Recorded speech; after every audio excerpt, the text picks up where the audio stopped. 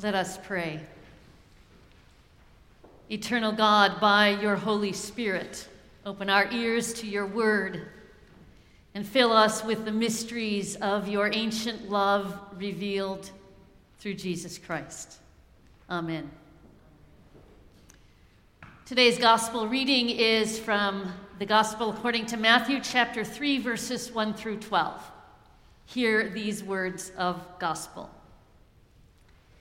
In those days, John the Baptist appeared in the wilderness of Judea proclaiming, "Repent, for the kingdom of heaven has come near."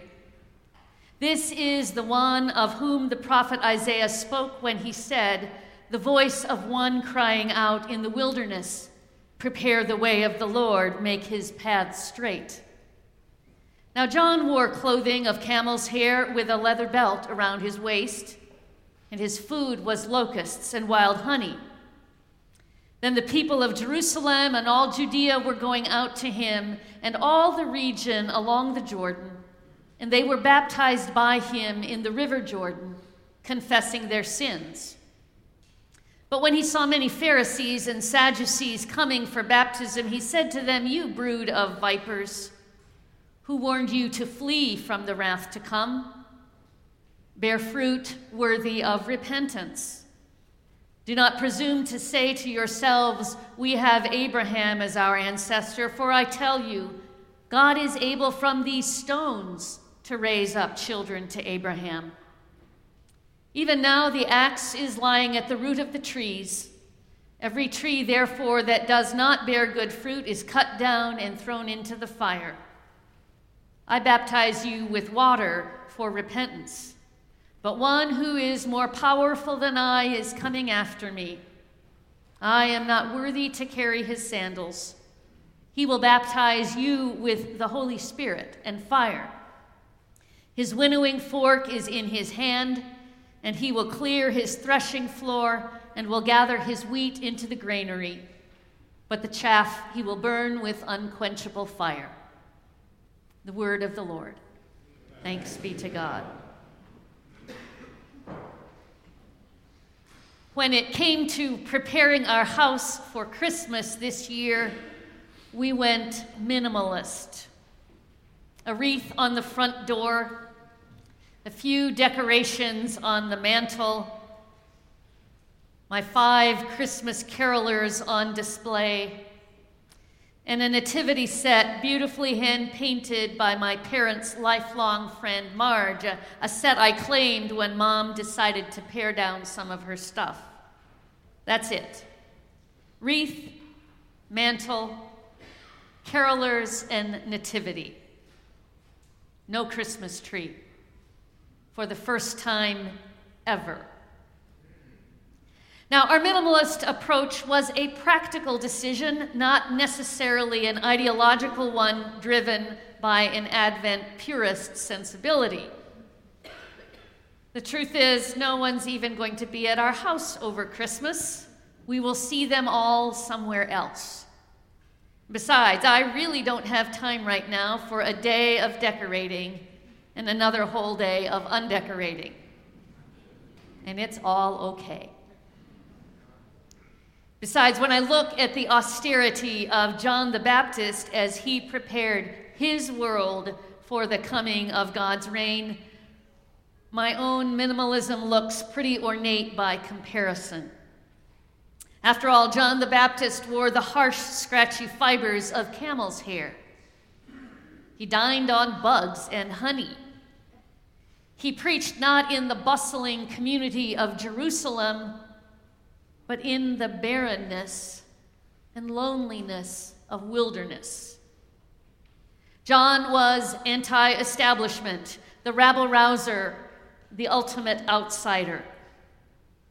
He was like the all-business, no-nonsense advance team for a presidential visit to the wilderness. You'd better get ready. Prepare the way. The long-awaited Messiah is close at hand. The kingdom of heaven is near. God is about to arrive. And were the people ready? No, they weren't. He knew it, and they knew it. They had not yet begun to prepare for God's arrival, and if they were going to be ready, they would need to repent. So let's talk about repentance. It's not exactly a topic we're keen on discussing. It feels rather Lent-ish. But Advent is about awaiting Jesus' coming, and as James Howell said, you can't get to Jesus without going through John the Baptist. And you can't talk about John the Baptist without talking about what it means to repent. Well, I found that sometimes the best way to learn about something difficult is to look at it through the lens of satire. I guess that's why I gravitate toward entertainers like Stephen Colbert, or John Oliver, or Trevor Noah. It's why I like the Babylon Bee, which describes itself as your trusted news source for Christian satire. So here's a story that they reported on last year. According to the Babylon Bee, a team of experts in biblical Greek released a report confirming that in English versions of the New Testament, the word often translated repent is better rendered, you do you. The head scholar on the review committee explained that people often think the Greek word for repentance means abandoning your old way of life. But after studying the scriptures really hard and searching our inner feelings, he said, we've determined that that is not the case. Rather, it means listen to the whispers of your innermost desires and follow those no matter what Jesus or the Word of God said. You should just do you. It's all there in the text. Well, that means we would interpret John the Baptist's cry as, you do you, for the kingdom of heaven is near. Or believe in yourself and be baptized. Or don't, whatever you feels right, it's cool. Remember, this is satire. So if repentance isn't the satirical live and let live ethos of the Babylon Bee, what is it? We actually heard what it means in the questions we asked during today's baptism and reception of new members. Trusting in the gracious mercy of God, do you turn from the ways of sin and renounce the power of evil? The root meaning of to repent is to turn, or to have a powerful change of mind and direction, to actively turn away from the values and actions that aren't consistent with what God wants. And the way John the Baptist describes it, it is not an easy message to hear. For he uses strong language of judgment and the need to cut down and burn away those things that are unjust and contrary to God's reign.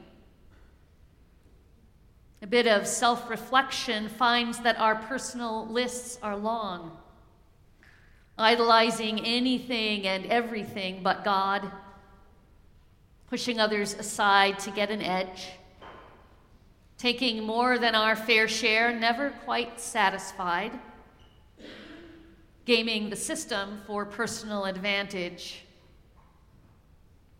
And the systemic lists, well, they're really uncomfortable to confront. The difficulty of repentance at a systemic level is illustrated by Native American author Mark Charles. He tells the story of how at Standing Rock a couple of years ago, a large public gathering of Christians stood there and renounced the doctrine of discovery, that centuries-old spiritual political and legal justification for colonization and seizure of land not inhabited by Christians. He said that he went back to Standing Rock a few weeks after that gathering and asked the folks there if after that they had gotten any land back. No, they didn't. Did the gathering's organizers commit that they wouldn't defend themselves in court if they were sued over the land? No, they didn't do that either. Well then, he said, this was just a photo op. He said, if you're not willing to begin to look into or give up how you have benefited from this doctrine, then it's not real repentance. Our community has its own systemic issues, and we talk about them all the time. The inequities and injustices around race and class, economics, and in the news so much this weekend, education. It seems there is a lot of real repentance that has yet to happen. In the words of N.T. Wright, roads need to be straightened out, fires need to burn away the rubbish, dead trees need to be cut down. We need to repent. And this is Advent. Real repentance is hard, plain and simple. And it is not without promise, for it is directly tied to the gracious mercy of God. People heard this message from John, and they came from everywhere to be baptized, cleansed in the muddy waters of the Jordan, waiting for God to break in and do a new thing. It's no accident it was at the Jordan River, for that is where the people of Israel first crossed into the Promised Land long ago. And now, through baptism and repentance, they would cross into God's promised land, the kingdom of heaven, in that very same place. You see, repentance would fall short if it only stopped at turning from something bad, but it also includes turning toward something so much better, and that is the realm of God. We talked about this at our commissioning class retreat about a month ago. I hope our students remember. When we repent and we return from sin and brokenness, we pledge to turn to Jesus' way of life. John the Baptist said that's how we prepare the way of the Lord. And you better do it now because the kingdom of heaven is near. God is ready to intervene and make all things new. Another writer said that turning around that repentance arises not so much out of guilt and not out of fear of punishment, as it does out of the sense of passion about the nearness of the kingdom of heaven. Repent to participate in this amazing thing that God is about to do. You see, the thing about repentance is that when you turn around, it's not like the kingdom of heaven is still far off out in the distance and that we still have to travel a long way to meet God halfway. Not at all.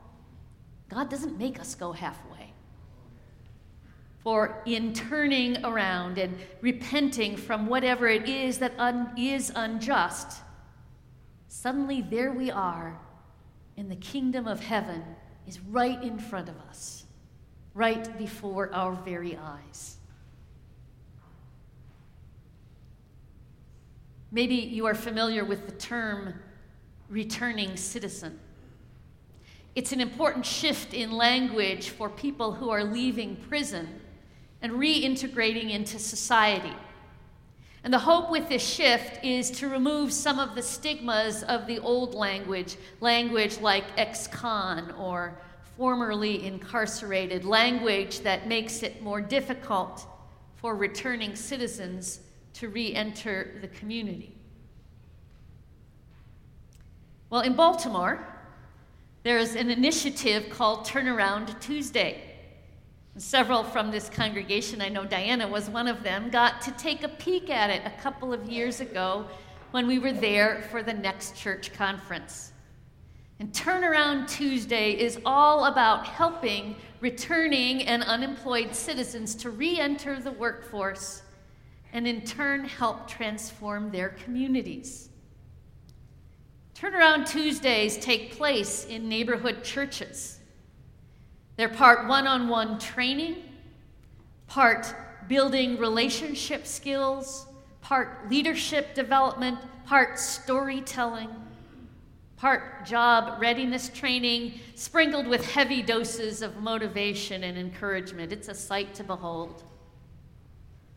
And this initiative builds partnerships with employers around the region to put these returning citizens in living wage jobs. They call it a second chance job movement. Participants are recruited by folks with street cred, folks they can relate to who have been through what they have been through and turned their lives around. Those that participate in Turnaround Tuesday need to attend at least 6 weeks of training, 1 half day every Tuesday. They have to attend resource days, work with a case manager, and be approved as job ready and participate in actions. It's demanding, and to date, over 600 people have completed this program and are now working at living wage jobs. Now, it's all well and good that these returning citizens have a chance to turn their lives around. But I submit that they were not the only ones that needed turning. What about those employers who had to turn from exclusionary practices and hire people that they would have previously dismissed? See, that too sounds to me like repentance. Friends, the promise of Advent is that the world is about to turn. May we prepare the way in our own wilderness for the one who is to come and come again, to turn away from our shame, turn away from our brokenness, and turn toward the kingdom that has come near, where that nativity scene that is in my dining room comes alive, where kings and shepherds, where executives and fast food workers, where artists and analysts are all gathered around the manger. I think that old Shaker hymn is on to something. To turn, turn will be our delight, till by turning, we come round right. Amen.